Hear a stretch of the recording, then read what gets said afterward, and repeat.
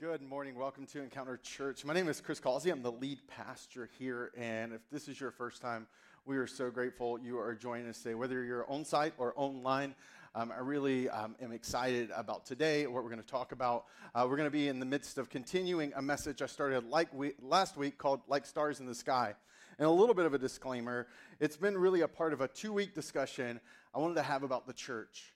It's something that I'm deeply passionate about. And so in some ways, just to give you a disclaimer, if you're not part of the Christian faith, you're leaning in, you're looking in, but you're not living it, you're not kind of following it, you're not sure where you stand with this whole Jesus thing, I want to give you more arsenals in your arguments for why Christians are hypocrites.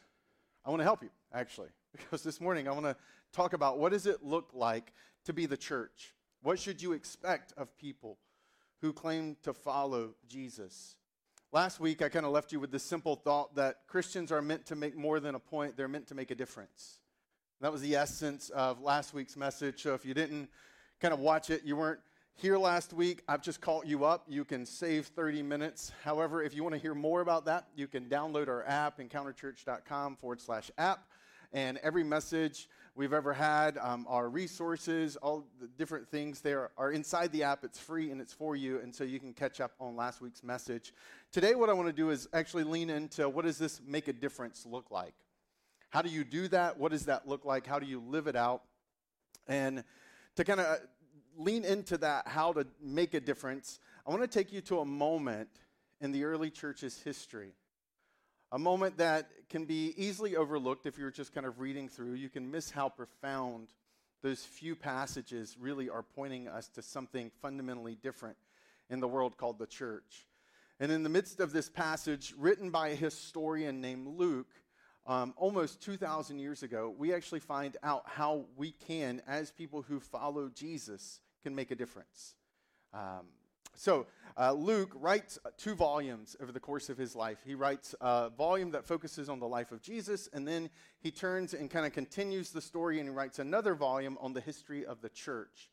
He calls the first volume the book of Luke, not very creatively. The second volume gets called Acts, because it's a shortened version for Acts of the Apostles, which was kind of a way of summarizing the church and the movement of the church, because we take for granted this thing around us.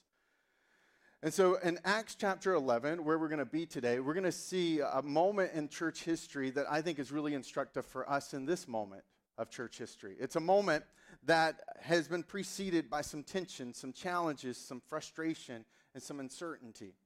If you have the Encounter Church app, you'll find in the message notes, I've already preloaded the passage that we're going to look through today. If you don't have that, it's going to actually be on the screen for us. So in Acts chapter 11, verses 19 through 20, we begin with this allusion to what's just happened before. It says, "Now those who had been scattered by the persecution that broke out when Stephen was killed traveled as far as Phoenicia, Cyprus, and Antioch." Now, I recognize that for many of us, if you had to guess where Phoenicia, Cyprus, and Antioch was on a map right now for $1 million, that would probably be very challenging. Short answer is, don't worry about it. Here's what you need to worry about. You need to know that what preceded this moment, these people traveling hundreds of miles, it's about 300 miles from Jerusalem where this happens. You need to know that in the average lifespan of a first century person living in the ancient Near East, they never went beyond 100 miles in the course of their lifespan. So just recognize that what has happened here has made these people go 3 times the distance to find safety. Like, this is whatever happened in this place was so revolutionary that individuals traveled over 300 miles to get away from it. The scattering comes from a result of a persecution that broke out when Stephen was killed. Stephen was an early church father. He was one of the leaders who was known for his compassion, his kindness. He was an incredible speaker. God was using him in Jerusalem. He was brilliant. And in the course of him taking a stand for Christianity, a mob essentially murdered him. They stoned him. Now you need to recognize that stoning was not a pleasant way to die. It was a really brutal way. Stoning was essentially you would grab huge stones and you would throw them on someone. It was a way that everyone could participate in the murder without any one person being responsible for a murder. That everybody could bring the justice, but no one could be held account for the justice. And this is how Stephen died, a very painful, brutal death in a public square. And in that moment of that mob riot, people turn, and it begins to break out a persecution where they go home to home, arresting people, and their livelihoods and their lives were instantly in danger, all because they were now Christians. So this is the persecution that's preceded this. This is what's happened. And as a result of this, people begin to spread, scatter, try to get away and flee. And they travel hundreds of miles, and as they're traveling, they end up in these different cities, and they continue to teach and preach. Now, my daughter has had an issue recently. This has been the household discussion. This is a yellow jacket. Yes, it's even more terrifying when you magnify it and you put it on a 65-inch screen, especially if you're like me, you're deathly allergic to these things, and you have to have an EpiPen. But what's fascinating, I was laying in bed last night, and my wife and I were talking about Ella's, my daughter's convinced these things are out to get her. Because if you've ever ate outside, which is what they do every day at lunch, these things kind of, especially this time of year, they hone in on anything you're eating, right? They'll get inside of your drink, and they'll sting you when you go to drink it. They'll try to steal your food. And so these things have been harassing her. And according to her documentation and her eyewitness accounts, they are pursuing her in her face. So we're laying in the bed last night, and we're talking about this, and I have one of these weird moments that oftentimes afflicts me. I start thinking about math. And I was like, I was like, Jenny, who's my wife, it's like, there's a lot of swagger in those things. She was like, what do you mean? So I'm like, literally laying in bed. We're supposed to be going to sleep. And I start looking up yellow jackets because I'm like, I wonder how big they are. And then I'm like, oh, they're 3/8 to 5/8 of an inch long. And I'm like, no way. That's insane. That's even bigger than I thought. And, my wife's like, whatever. And because it's late, we should be in bed, not trying to figure out what the equivalent ratio of a yellow jacket is to a human, so I can then deduce what that would actually be in real life, which I did as I laid in bed while she was asleep. I figured out that a yellow jacket, if you were to increase a yellow jacket to the size of me, right, that what you would essentially have is a yellow jacket with the swagger of trying to fly up to something as big as the John Hancock Tower and take its food. Let's imagine the John Hancock Tower, right? Something that everybody running the Boston Marathon is going to see tomorrow because you can't miss it, right? It's the tallest building in the city of Boston. Imagine this thing comes to life and decides to eat a sandwich or candy. Now, would you walk up to something that big and try to take its food? Would you walk up to something that big with the swagger and the confidence of, I'm just going to drink whatever it is you're drinking? No, that's ridiculous. And as I'm laying in the bed last night, and I'm thinking about how absolutely crazy amount of swagger and confidence yellow jackets have to fly up to someone like you and me with our size in relation to its size, I'm thinking about the passage I just read, and it hit me that the early church had a yellow jacket kind of swagger. Because you notice this, it says that as they're going through, men from Cyprus and Cyrene went to Antioch and began to speak to Greeks also, telling them the good news about the Lord Jesus. Now, they're here in Antioch because of this there in Jerusalem. What happened in Jerusalem? Well, it was because people were telling the good news about the Lord Jesus. Like, this is what the message, summation that was happening here, the proclamation that led to the persecution. So these fools are teaching and preaching a message in one city that causes murder to break out and mob riots to break out. And what do? They don't move and change their name and, start wearing funny mustaches and fedoras and, living under like a witness protection program. These crazy fools move to a different place and start doing the exact same thing that almost got them killed in the first place. Like, there is a swagger and a confidence the early church has because they were absolutely convinced that there was good news. They really believed something unique, distinct, and different about Jesus had happened, and they wanted to tell people that. Right? I mean, and this is something, in case we need to disconnect this from this weird phrase, the good news about the Lord Jesus, which is not a sentence that most of us want to hear when walking down the street and someone's got a little piece of paper and a bullhorn, and they yell at you, hey, I want to tell you the good news about the Lord Jesus. Like, most of us don't instinctively say, oh, please tell me the good news, but like, this is a very human thing to do. If your friend has watched a good movie recently, or maybe someone is struggling with time management and task management, and they read this phenomenal new book, and it's this new system for managing all their tasks, you notice they start talking about it? Or if somebody gets a new power tool or a new boat, right? The good news is they want to tell you about it. Maybe they got a second house and that vacation, and it's good news because they've been stressed and burned out, and they've needed a place to go and relax and kind of unwind, and they got to just talk about the lake view that they have and the way the birds come and the sun sets and the mountain air and the way it refreshes them. It's good news. I had a problem. I had a struggle. I want to talk about how this thing is making me feel better. Or it's those really annoying people in the fall when Starbucks rolls out their pumpkin spice latte, and all of a sudden they're all taking pictures of it on their Facebook and their social media feeds, and they're showing you the good news, like, hey, my pumpkin spice latte has come back. And I just look at it and I'm like, how does that even taste good? But we have this proclivity as people to want to talk about the good things in our lives. And the more passionate you are, right, this week, some of you probably had friends who were Yankees fans, which is a little something we could talk about later. But when we won, you didn't have a problem saying, oh, by the way, how was that game? It was good news. You got a passion for it. And this is what we see in the early church, but we see it at a level in a stage that's completely different than what you would expect in most things.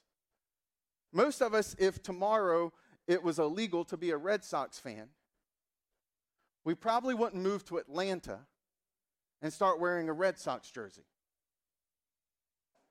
Right? I mean, that would be ridiculous. You'd be like, that's not that important. But these people were convinced that Jesus Christ had come back from the dead, that he was alive, and that was completely, utterly different than something that had ever happened before. And so whatever that guy says, I'm with him. Whatever he does, he's my man. Right? Because something's different about him.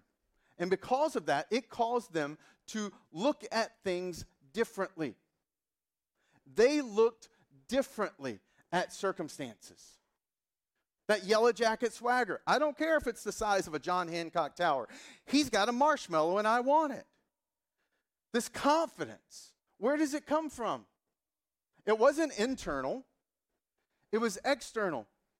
Because when you recognize that literally a man can be crucified on a cross, stuck in a ground, clearly his body's beginning to decay and to rot, he's stuck inside of a tomb with a rock that none of us individually would have been able to move on our own. When that guy walks out of that tomb unassisted, no defibrillator, no medical team, no ER doctors, or some strange house episode, right? Like when he walks out of the tomb, on his own power and his own strength, you start to say, if he can do that, if my God can break out of dead places and dead spaces, then surely if he's handed an obituary, he can call it a coming attraction.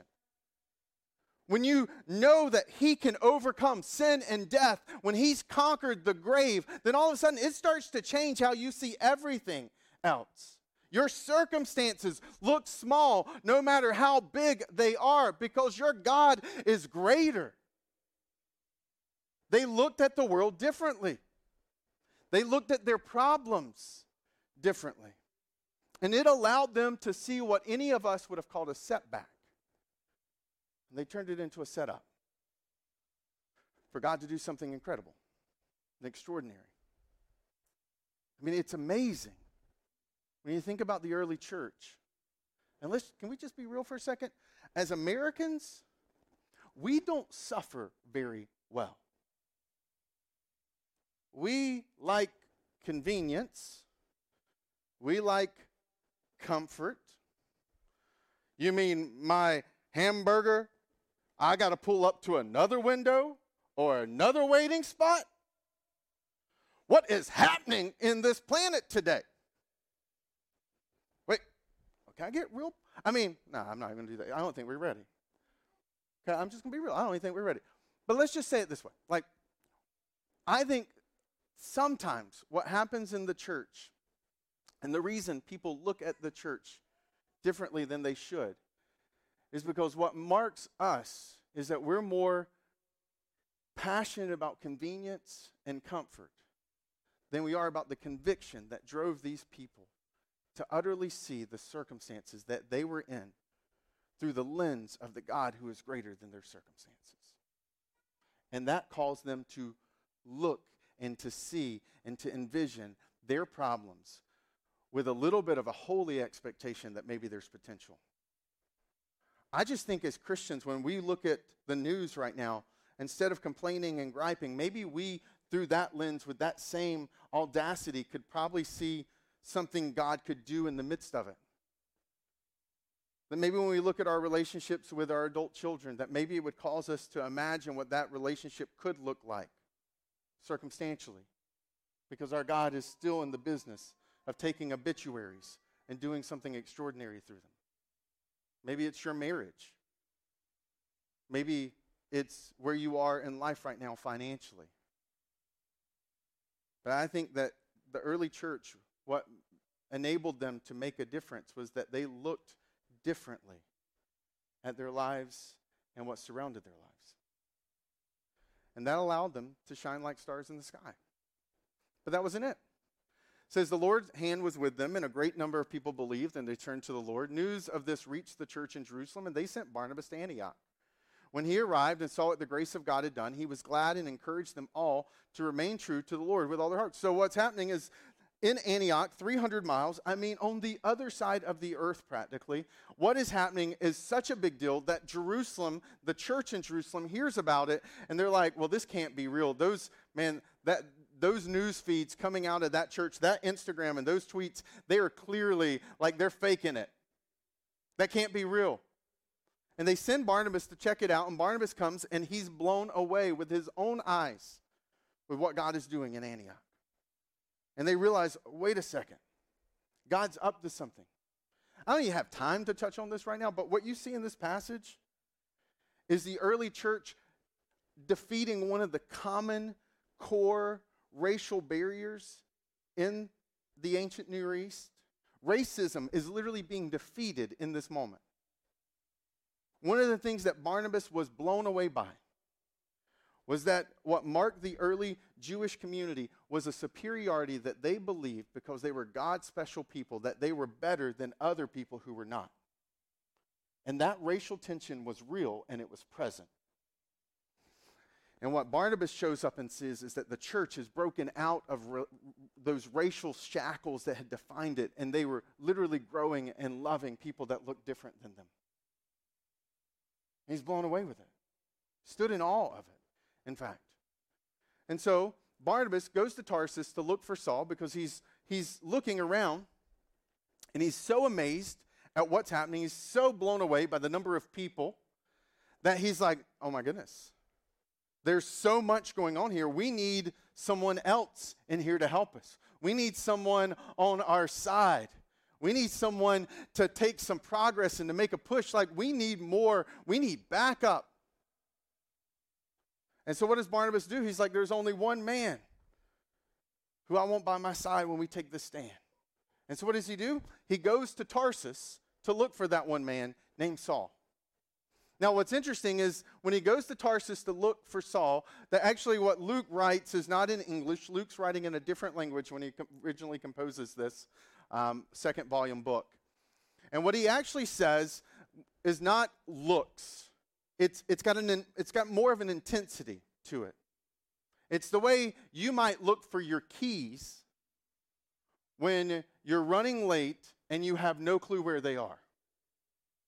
Right? You will tear up your house to find them. There's this intensity with this looking.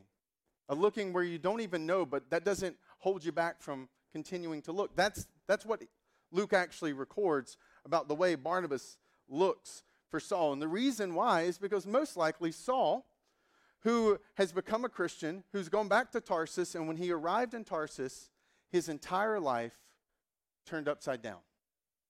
He'd been known as one of the brightest Jewish scholars in his day. He was the PhD, Harvard kind of graduate with honors. I mean, this is a guy who would have transformed the world and the Jewish faith for thousands of years. The reason I can say that boldly is his mentor did.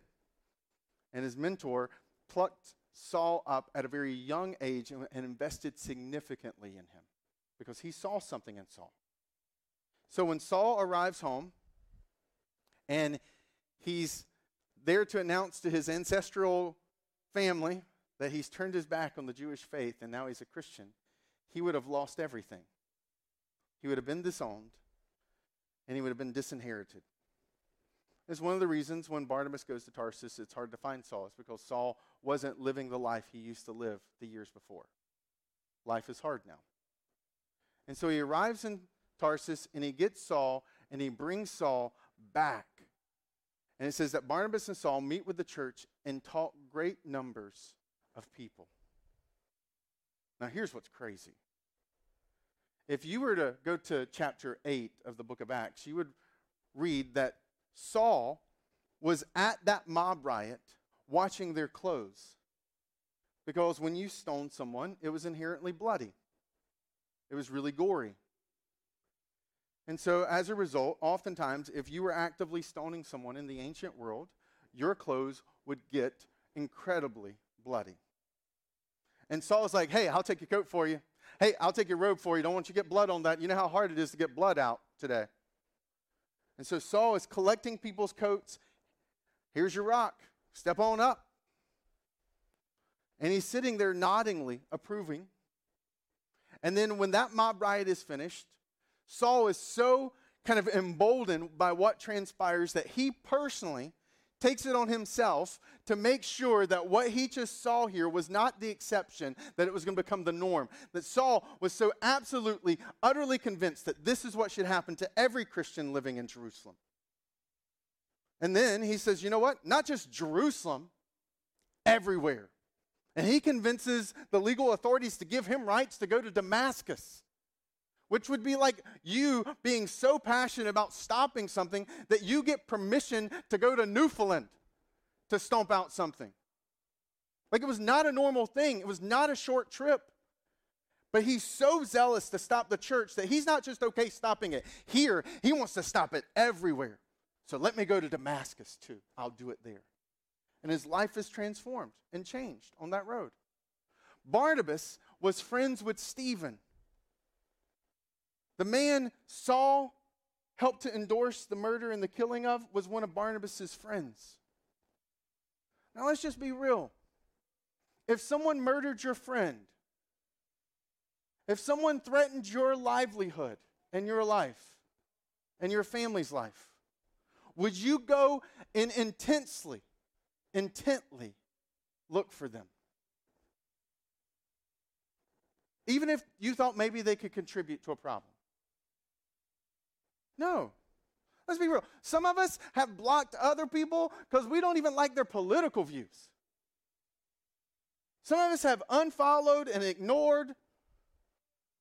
And when your neighbor comes out of the house, you know, he's got that flag or they got that thing in their yard, you kind of like do this. You get in your car. They haven't even personally done anything. They've just offended you. This guy murdered his friends and threw his loved ones in jail. And what is Barnabas doing? He goes looking for him. No, not in some kind of taken, I will find you, I've got a special set of skills kind of way. But like in a, I want to forgive you and I want to see God use you kind of way. Like this is mind-blowing. He goes and travels all of this distance to find a man, to forgive that man, and to bring that man back with him. It's extraordinary.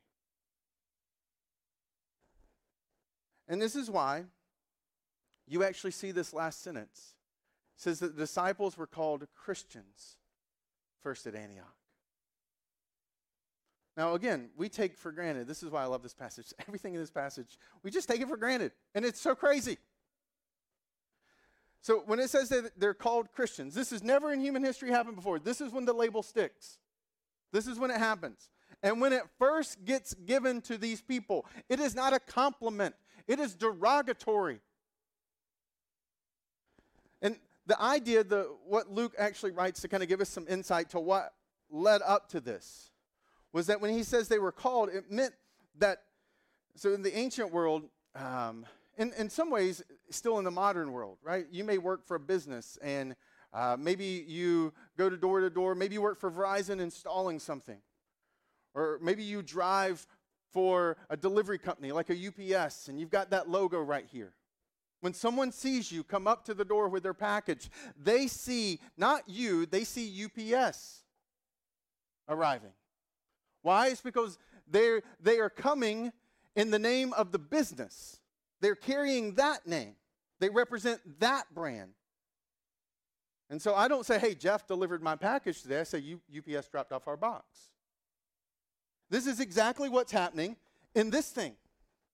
When they're called Christians, it's because these people are taking everything they're doing is in the name and of the business of, and the message and the hope of Jesus. These are all people who their actions, their deeds, their decisions all seem to be reflecting and done intentionally. And they say, why do you do that? Jesus Christ. Why are you that kind? Jesus Christ. Why are you that forgiving? Jesus Christ. And eventually it sticks. And people are like, man, those are those, it's my UPS guy. It's that Jesus guy. It's that Jesus woman. It's that wannabe Jesus person. All of them were so intent on trying to live like Jesus that they developed a nickname to pick on them. And it stuck. Christian is not something you're born into originally.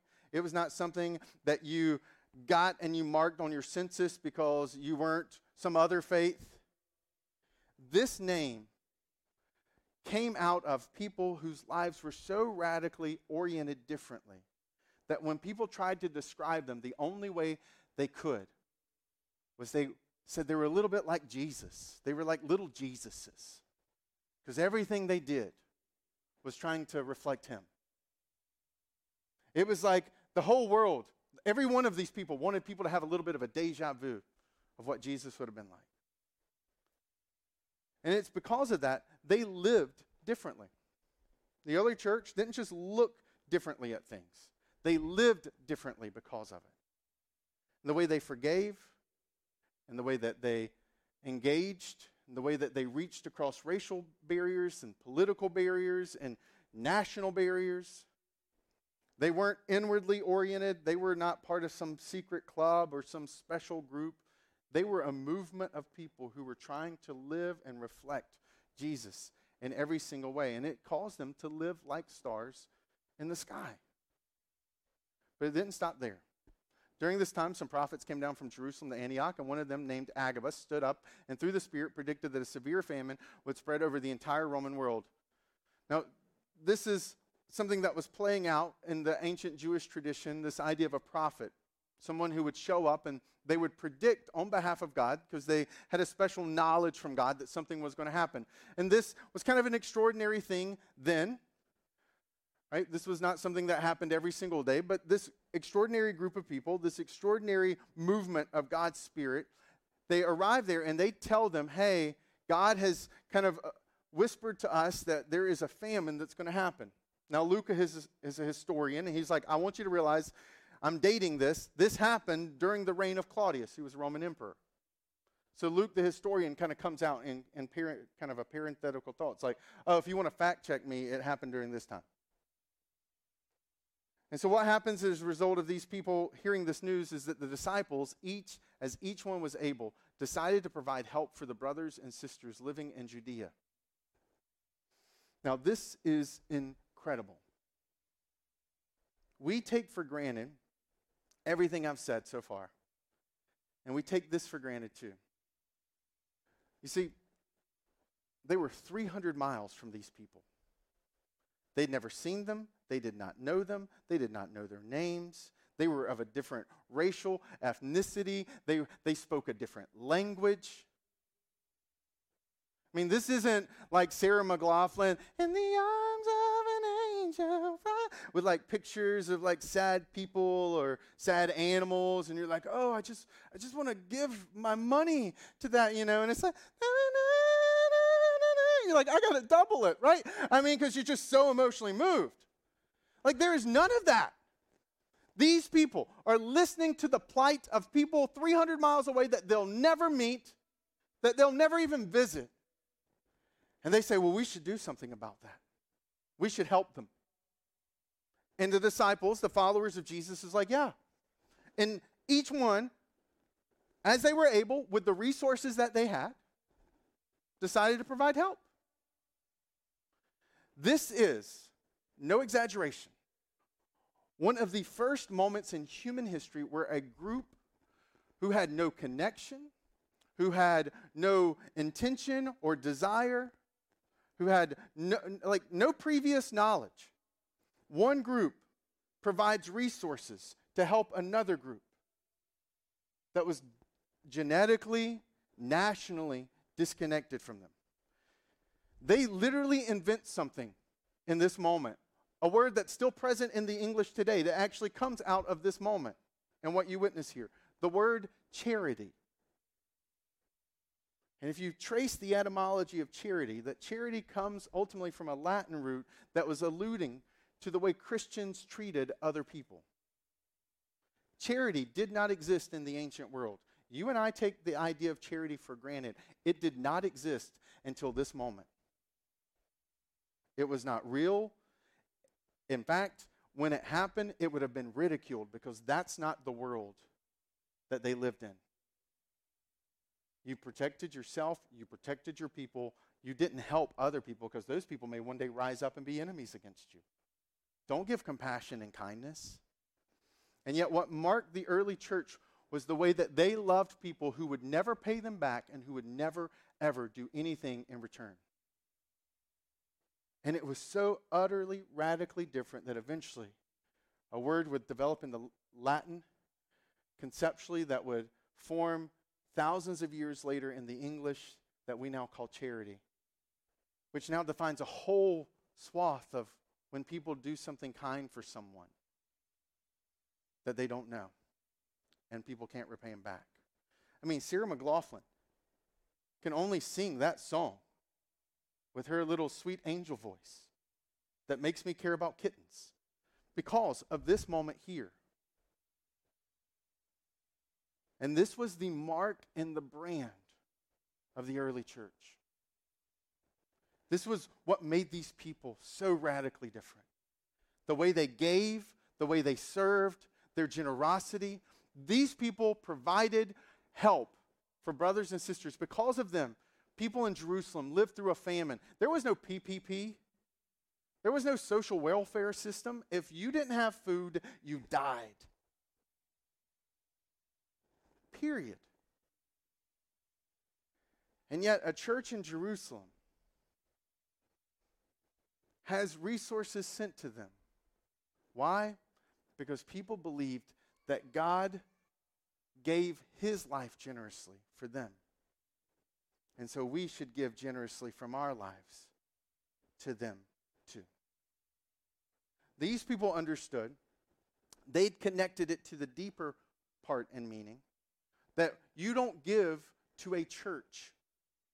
You give through the church back to God in response to what he's done for you when he created the church.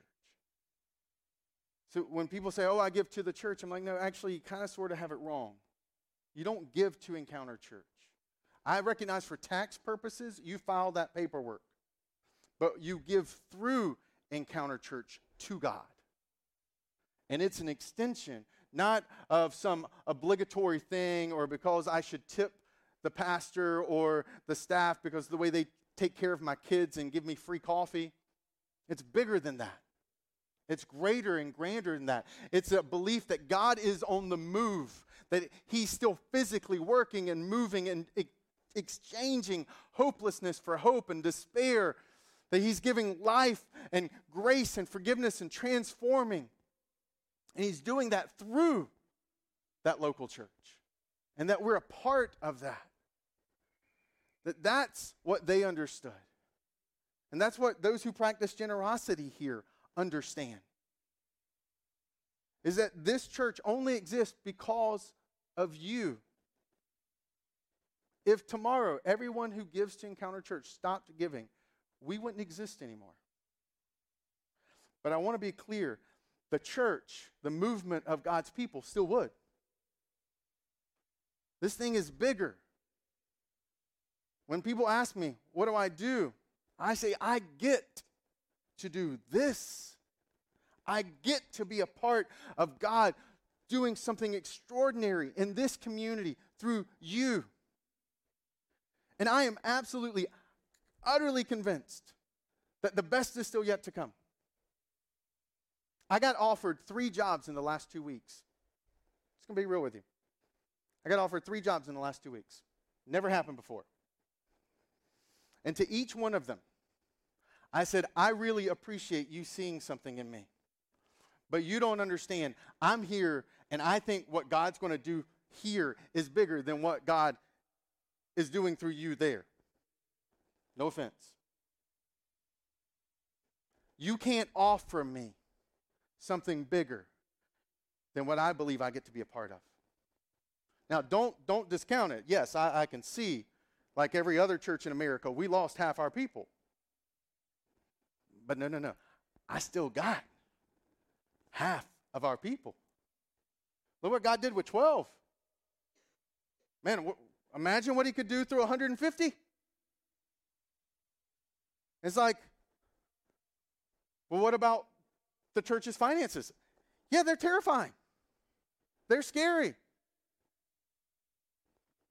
But even in the midst of the terrifying and the scary, this church still, 2 weeks ago, wrote a check to someone that was 10% of what we had in our banking account. Because we believe that this should mark us. And that, yes, this little tiny thing in my front yard, we have a little planter. And inside of that planter is a little itty-bitty tree that's this big. It's only this big. I mean, like a bird can't even land on it. It's just, right? And I love it. I walk by it and I look at it and I'm like, my boy, right? Because that little tiny, tiny thing is a seedling of a sequoia.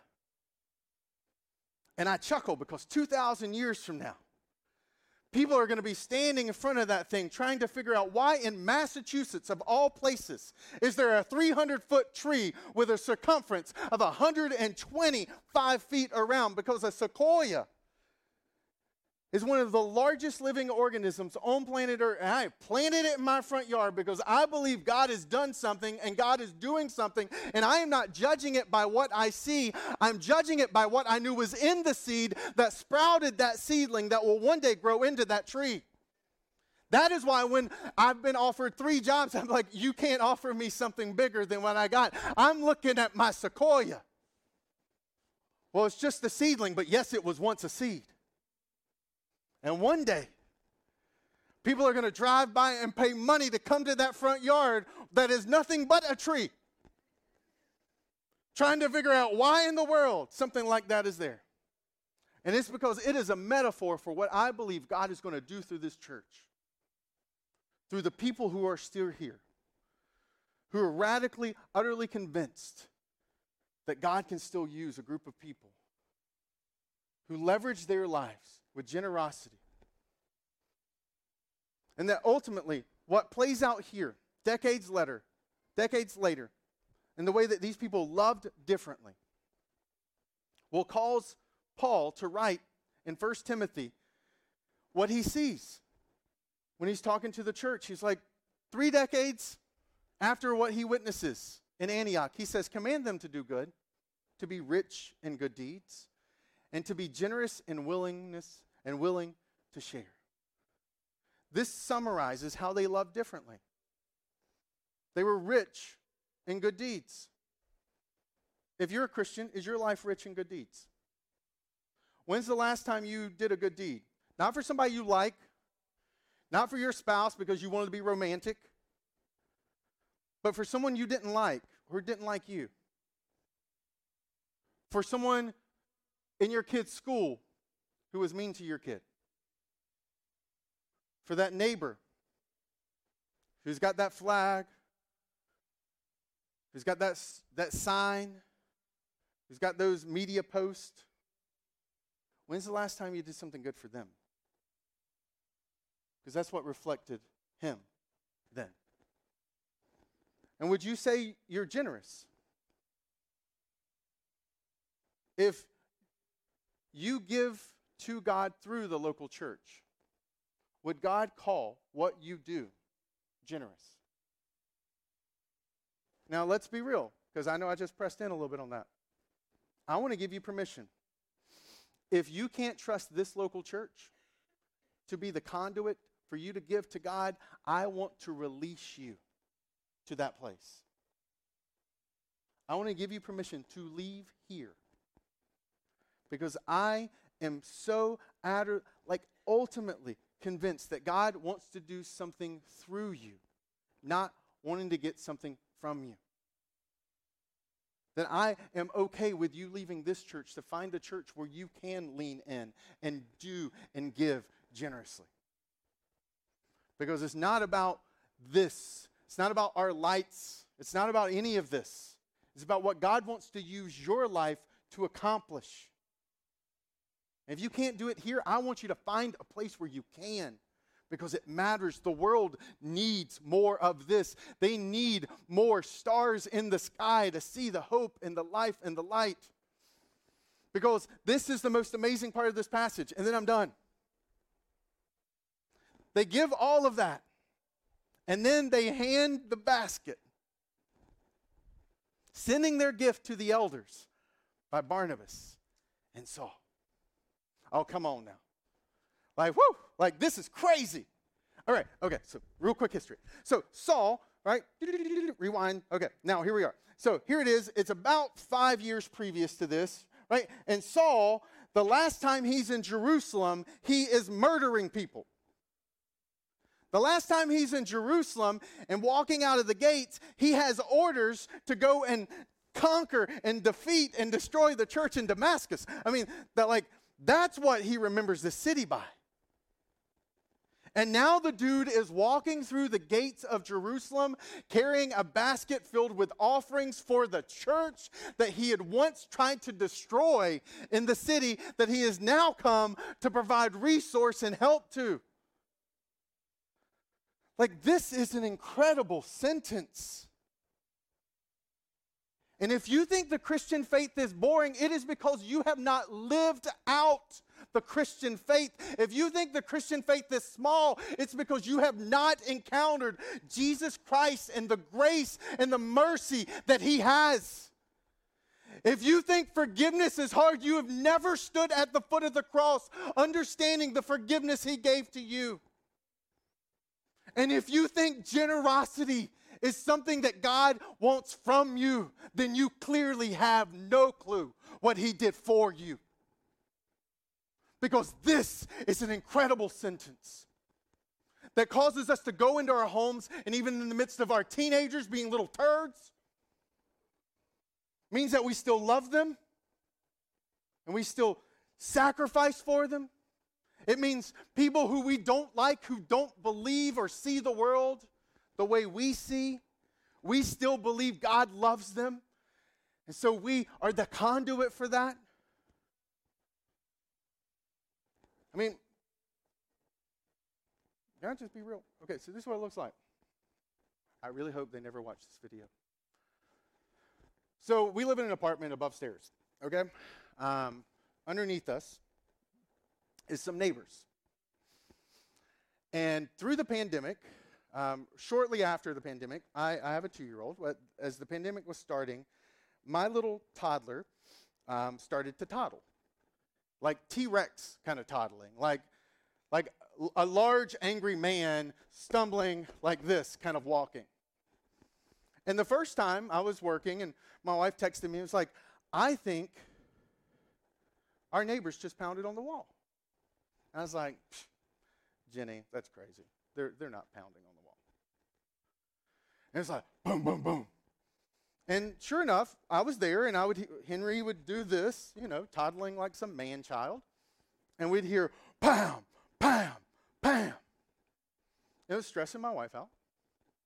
It was causing her blood pressure to go up. It was causing my blood pressure to go up. And then a few weeks later, at 8 p.m., as I'm trying to get my son down, I hear a doorbell. And I walk downstairs, and it's my landlord, who looks at me and says, you have 7 days to stop this behavior or else. And I'm like, hold up. What behavior are you talking about? He's like, you know what behavior I'm talking about. You got 7 days. You understand me? 7 days to fix this. My son in my arms is starting to cry. And I'm like, dude, what are you talking about? He's like, I've gotten reports of what you're doing here. I was like, from who? I can't tell you who. They said you're being loud. You know what behavior I'm talking about. I was like, hold up, man. I only got one neighbor. Is it them? I can't say who. I'm like, come on, man. It's them, isn't it? I can't say. I was like, well, whatever's happening in this house is not alerting the people across the street. And then I was like, what does 7 days mean? I was like, are you going to kick us out? And he storms off. And like, we're all of a sudden, the pandemic has just hit, and I'm like, oh, junk. What are we going to do? My wife and I are freaking out. Where are we going to go? I mean, you remember right after that, right? Like, I mean, somebody like dropped off some package at your house. Like, you like blasted that thing with a UV gun. You Lysoled your Amazon boxes. I mean, like, you look like the movie Contagion, picking up your groceries from Instacart. I'm like, where are we going to go? And they kept pounding, and they kept getting louder, kept getting louder, kept getting louder. And my blood pressure, man, I was like, when I'd hear him pound. Because we were the bad guys. We were doing it all wrong. It was our fault. And finally, I'm walking one day, and I just start praying for them. I'm like, God, they're stuck and we're stuck. The housing market's crazy. Neither one of us can buy a house. They just started another business. And for 30 minutes, I walked home praying for their business, praying for them. I'm like, okay. I happen to arrive, and there they are, outside. So I threw down my bag, and I punched them in the face. And then the cops came. I walked up to them, and I said, hey, look, this is hard. I recognize that I got a 2-year-old who walks around like some, like large wrestling team who's just recently discovered clogging. Okay? Totally, I get it. And I know that living underneath us has to be hard. But I want you to know what I'm praying for you, because I really want you to be able to move out of here and to move into a house that you call home, where you don't have to hear us. So I'm praying that your 2 businesses that you own, that you have the best financial year. I just want you to know, I'm actively praying for you to have the best financial year you've ever had. I want it to be so good that you get out of this place so much faster, because we ain't going anywhere for a long time. And she was like, I'm like, I know it's been hard on you. I hear you're pounding. We hear you're pounding. And I just want you to know we're praying. We don't want to be bad neighbors. We don't want to cause a disruption in your life. We know it's frustrating. So I look forward to seeing what God does through your businesses this year. Now, I wanted to punch them in the face. I wanted to key their car.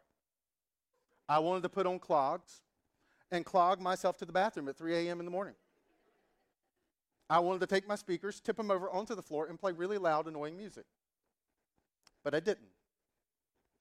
Because I believe that if the God that I serve can take a Saul and turn him into a Paul, that there is nothing bigger, there's nothing greater, there's nothing larger than him.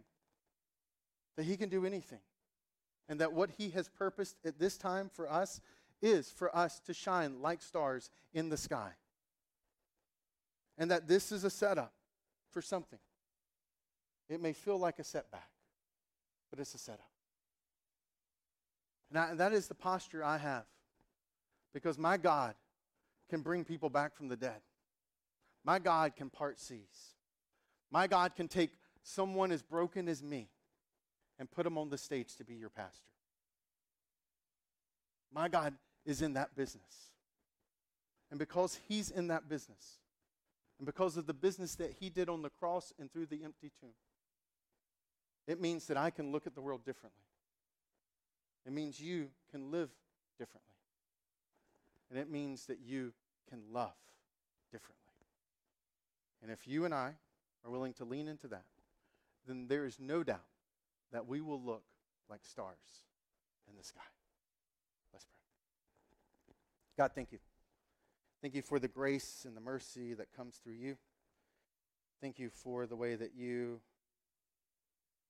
go before us, that you provide hope to us.